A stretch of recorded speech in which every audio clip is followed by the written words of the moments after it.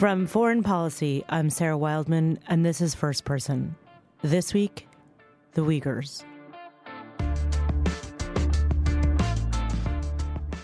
There are about 11 million Uighurs living in Xinjiang, a semi-autonomous region in northwestern China, about the size of Alaska.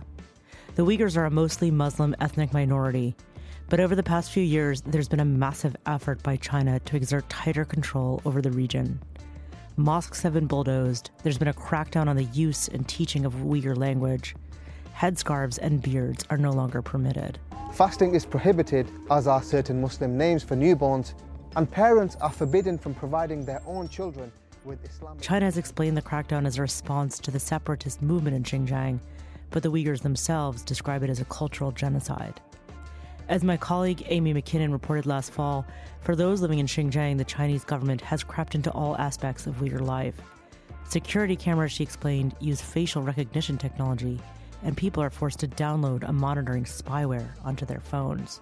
Wi-Fi sniffers and a mandatory mobile app regularly scan Uyghur devices for content deemed politically incorrect. There are strict penalties for those who do not comply. According to UN data from last August, as many as 1 million Uyghurs are being held in massive internment camps in western China. In one area emptied 2 years ago, a facility covering 5.6 million square feet. We tried to see it firsthand, but were followed by Chinese security agents. At one point, back in November, Amy was a guest host on First Person. She spoke then to Uyghur journalist Gulchera Hoja from Radio Free Asia. Hoja described the suffering her own mother went through in these camps. She's 72 years old woman, sick. They were taking her to the jail 1, chain her, and black-hooded, ill-treated, and tortured in the camp. They call re-education camp, but it's a jail. Since then, more troubling details have emerged from China. The New York Times recently reported that the Chinese government is using DNA samples to monitor the Uyghur population.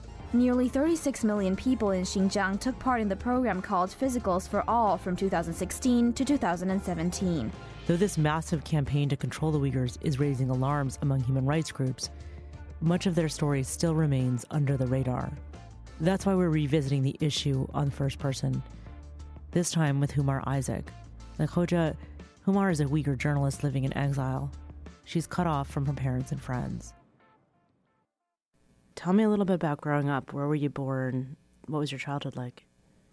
I was born in Komol. It's called Hami in Chinese, in Xinjiang, this Uyghur region in China.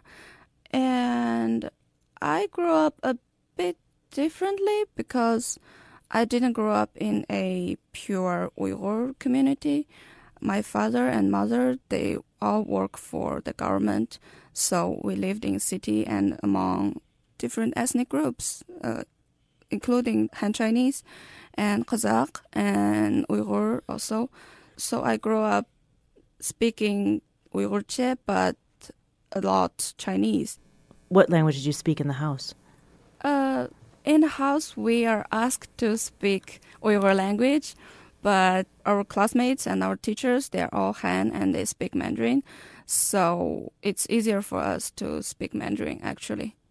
But we are asked to speak Uyghur in the household, yes. Are your parents religious Muslims?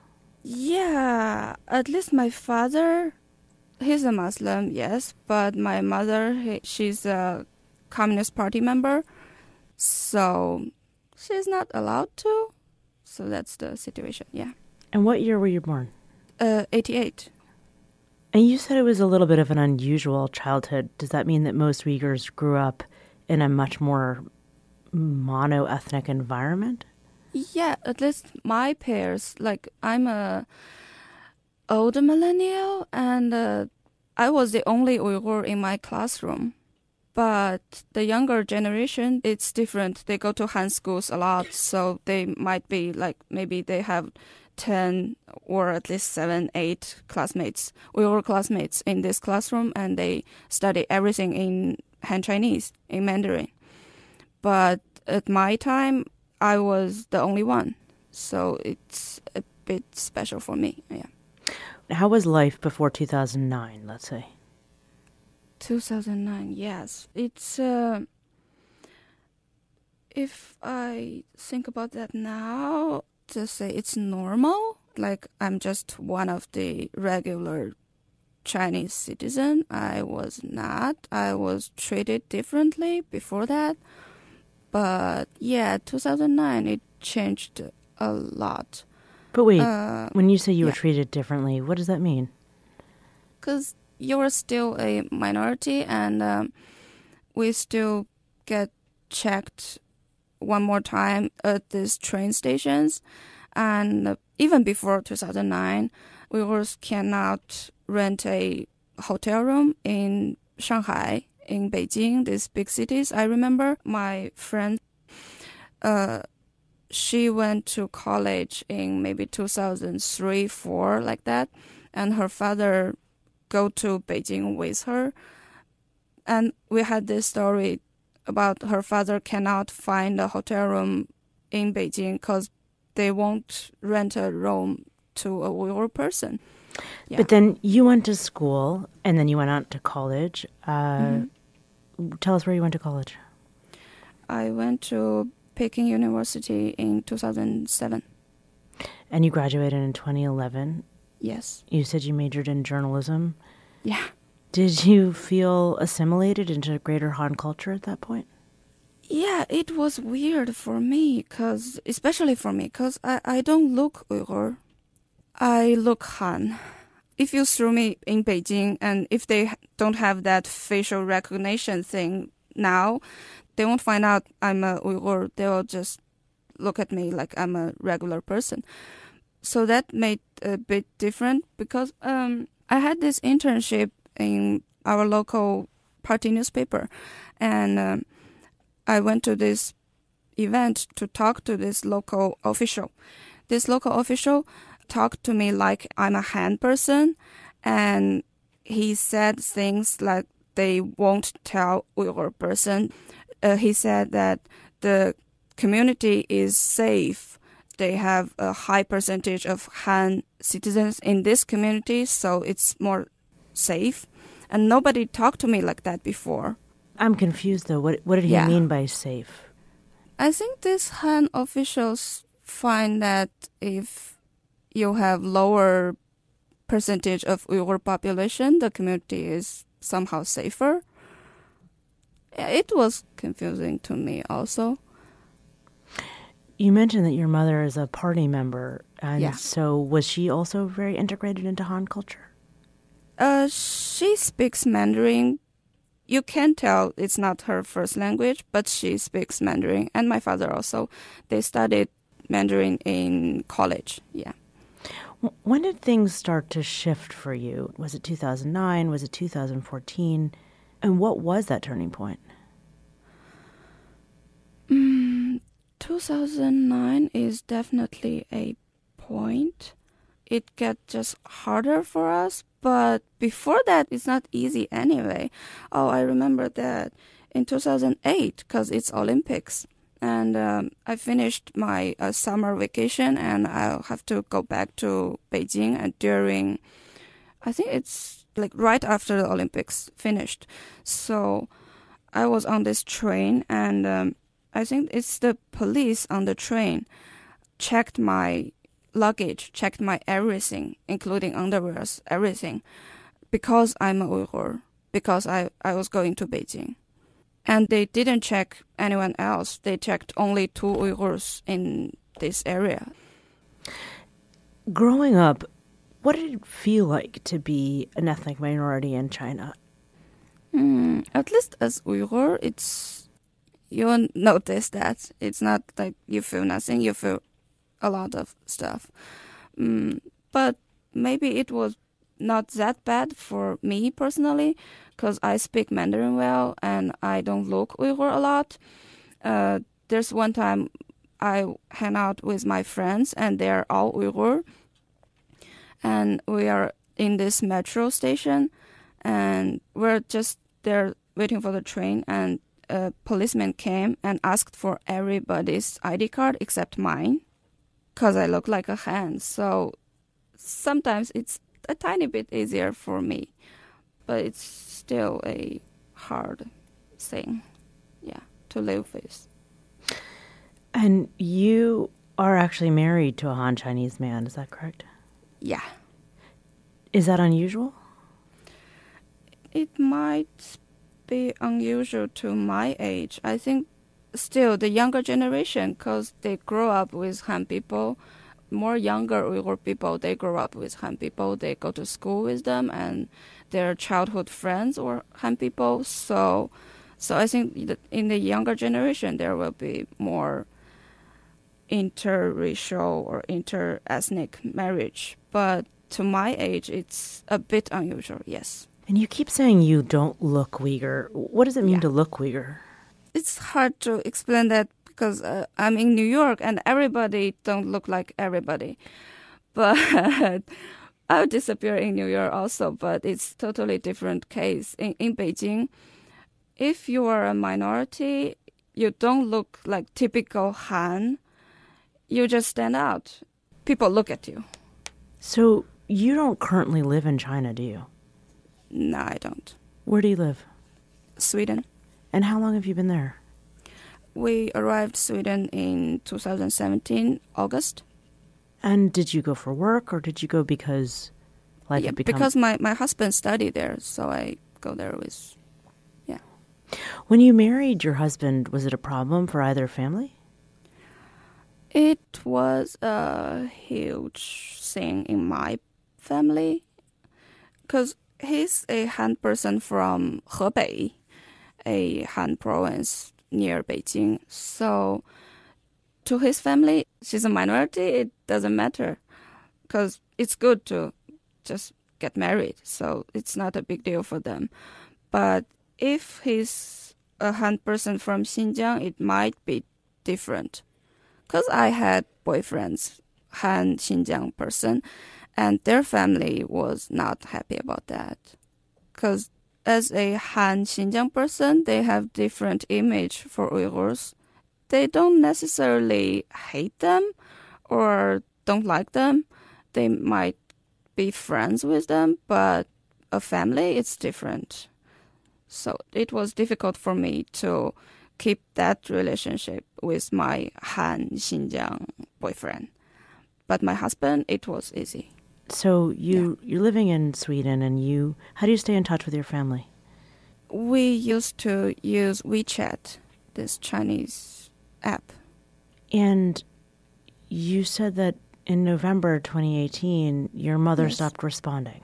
Yeah, because it's already not safe for them to contact overseas me. But my mom will still video chat with me every week. We'll talk about food and stuff. Had you been hearing that things had taken a turn for the worse at home? I think we are totally surprised, everybody. We didn't know that's going to happen to our family. But I know things are terrible in Xinjiang. Yes, I know that. When did you first hear that things were bad in Xinjiang? It was before we left China. It's late 2016 or New Year of 2017, because my mom was a government official, party member, and she worked for this project that called being relatives and stuff. It was started early, and one of her relative, I think he's a farmer in this small village, and he got into this so-called re-education camps. So I heard about these camps in 2017, early 2017. Were you concerned for your family already then? Yes, I was. My mom told me that she was asked to give some lecture in these camps, part of this re-education thing maybe. She worked for this tiny village, and she was not happy about the local people being too conservative about Islam, because people were not covering them up before, but lately they're covering women and they're covering their face, and my mom didn't like that. So maybe at some point she thought it was helpful. She was asked to give lectures at the camps themselves? Yes, as a teacher or stuff like that. Yes. And what did you know of what the camps were at that point? At that time, I didn't ask too much about that, but I know it's not a good thing, but I have no information.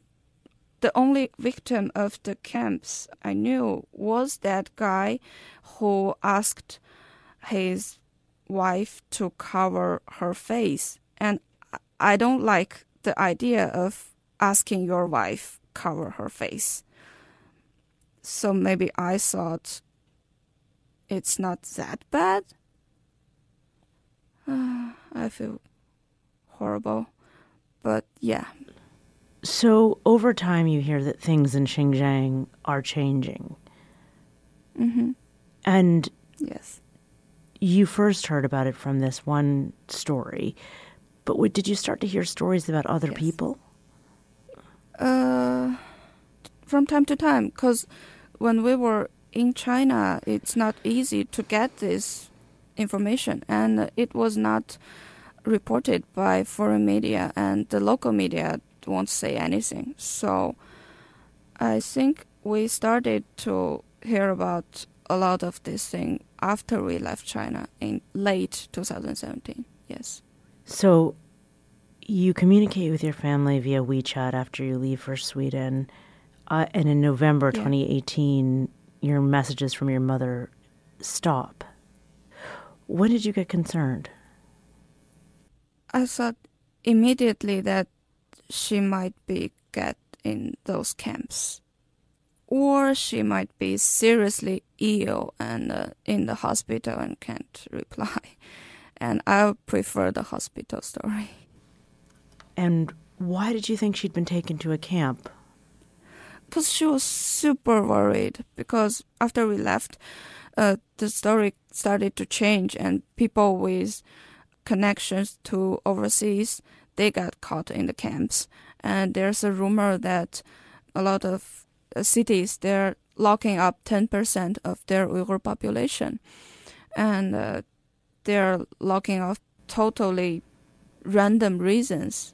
So you were hearing rumors that more and more people were being rounded up. Yeah, the reasons were super random. One of that I heard my friend's friend, so it's a rumor, but still. The friend's mother got into these camps because the father had a DUI history, but the DUI happened several years ago, and the father is already passed away. We can see how ridiculous is this system working. So, what history did he have? I didn't understand. He got caught driving drunk. Oh, okay, so it's the same as we have. Okay. Yeah. And what was happening in those camps at this point? We have totally no idea. And have you heard from your mother since November? No, nothing. Because people were talking about these camps working like some prison, and you got to call your family every week. People said the detainees in the camps can call their family every week, and maybe the family can visit them every month. But we have nothing. We have no information directly from my parents. Actually, my father and mother, they are all in the camps. And wait, so when did your father disappear? I don't know the exact date, but we got the information on 18th November. And how did you get that information? My cousin called me and said, your father's in there, and that's the only thing I know. Take care of yourself. That's all. You mentioned that now there's Uyghurs with relationships outside of the region or outside of the country have been targeted. Why do you think that? I think when they have to lock up 10% of the population, they have to make up some reasons. And with overseas relations is a convenient reason. My mom was super worried about me living in Sweden. And she got a lot of pressure from the local police. The local police asked her to sign a document in my name to say that I won't do anything illegal or harming the Chinese government when I live in Sweden. You, her daughter, would not speak out against China once abroad. Yeah. Yeah. Tell us what your mother was doing. You said she was a party committee member, but she did more than that. What did she do? She retired in 2017. And before her retirement, she worked in this ethnic and religious committee. And her job was to arrange exams for Mandarin degrees because you're gonna need pass an exam to get a document saying that you have some level in Mandarin. So it was a main part of my mom's job. And you said that she actually helped build a bridge, a literal bridge in the village. And Yeah. people were so thankful that the bridge was named after her. Yeah. And what did your father do? My father worked in local party newspaper. And when you found out that she was asked to sign this document in your name, did she tell you that? Yeah, she told me that. She actually sent me the photo of the document. And did you feel a pressure to either stay abroad or to come back? I know I can't go back. I know I can't do that because it's not gonna help my family. It's just gonna put myself in the same danger. I knew that. How did you know that? Because, there's already the story that students studied abroad and go back to Xinjiang and get caught immediately into those camps. Had your parents sensed, or even you before you left, a sense that surveillance had changed over the last couple of years?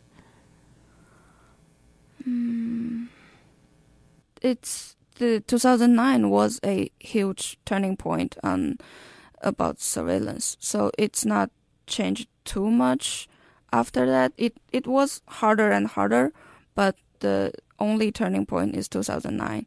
We have to scan our bags through these X-ray machines every single time we go into any huge building, like shopping mall and stuff. It was kind of normal to us. We are used to that, so it's not too big a change about that. You wrote about your situation on Twitter. What did you say? Yeah, I said my parents get disappeared in these concentration camps, and I think people should do something to change that. We can't sit and watch this stuff to happen. And what was the response? I was surprised actually, because I know the English world, a lot of people care about that. But I was surprised by the reaction on Chinese social media actually.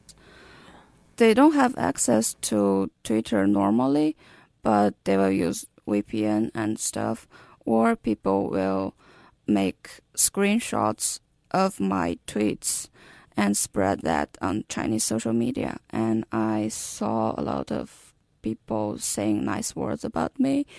Especially one of them said, Humar interviewed me. Because I worked in China for 6 years, so I got to interview some people, job interviews. And I don't know who is this person, but she said, Humar interviewed me, and she had a normal life. And now this is happening to her. And when she says normal life, she means that you were living like a Han Chinese person. Is that what she means? Basically like that, yes. And so she was surprised that someone who had grown up, spoke fluent Mandarin, went to Peking University, that something like this could happen. Yes. They were shocked. And I saw people saying that it was super sad for them because when they saw that, it's the eve of Chinese New Year. And I think I ruined some people's New Year. I'm sorry. Why did you decide to make your story public? Because I had to. I can't wait and see what's gonna happen. And the most important reason is my parents is in there already. Because before this, they were hostages, I think, to me. They had their not very normal, but at least at home life. My father had his fish, and my mother were learning English, and they were planning maybe after some years they can visit me in Sweden. And we were planning on that. I was pretending that these things can be normal again before they disappear. But after that, I can't pretend anymore. So that's why. Do you have any idea the conditions that they're under? I have no solid evidence about them being alive. I don't know. But I heard the rumors because Uyghur people gossip a lot, even under these circumstances. And I heard about some friend's friend worked as a doctor in these camps, and she actually saw my mother. My mother introduced herself to this doctor and said she can't sleep. And the doctor gave her some medicine, and that's the whole story I heard. But I don't know if it's real or what. But this is the only thing I know about them. Has there been pressure for you to return to China? No. No one contacted me. No one asked me to go back to China. No one from Chinese government or our local police station. No one. What do you think the future is for Uyghurs in China? I have absolutely no idea. And for you now, have you applied for asylum in Sweden yourself? I didn't now, because if you apply for asylum, you have to stay in Sweden for at least half a year or 12 months. You have to wait for a new travel document. You can travel. But if I can't travel, I can't go to United States. Are you able to get any messages to your mother? Not directly. Because when I heard this rumor about my mother, I just told that person that you can spread this new information, not to worry. But I don't know if this message will get through all this and get to them. I don't know. Because they deleted me in WeChat, because you are not supposed to have China on your WeChat or on your other contact. You are not allowed to contact anyone overseas. It's extremely dangerous for people in Xinjiang. They'll get into camps only because of that. So I can't contact them. I can't send them into camps. Humar, what does the future hold for you? For me personally? One minute.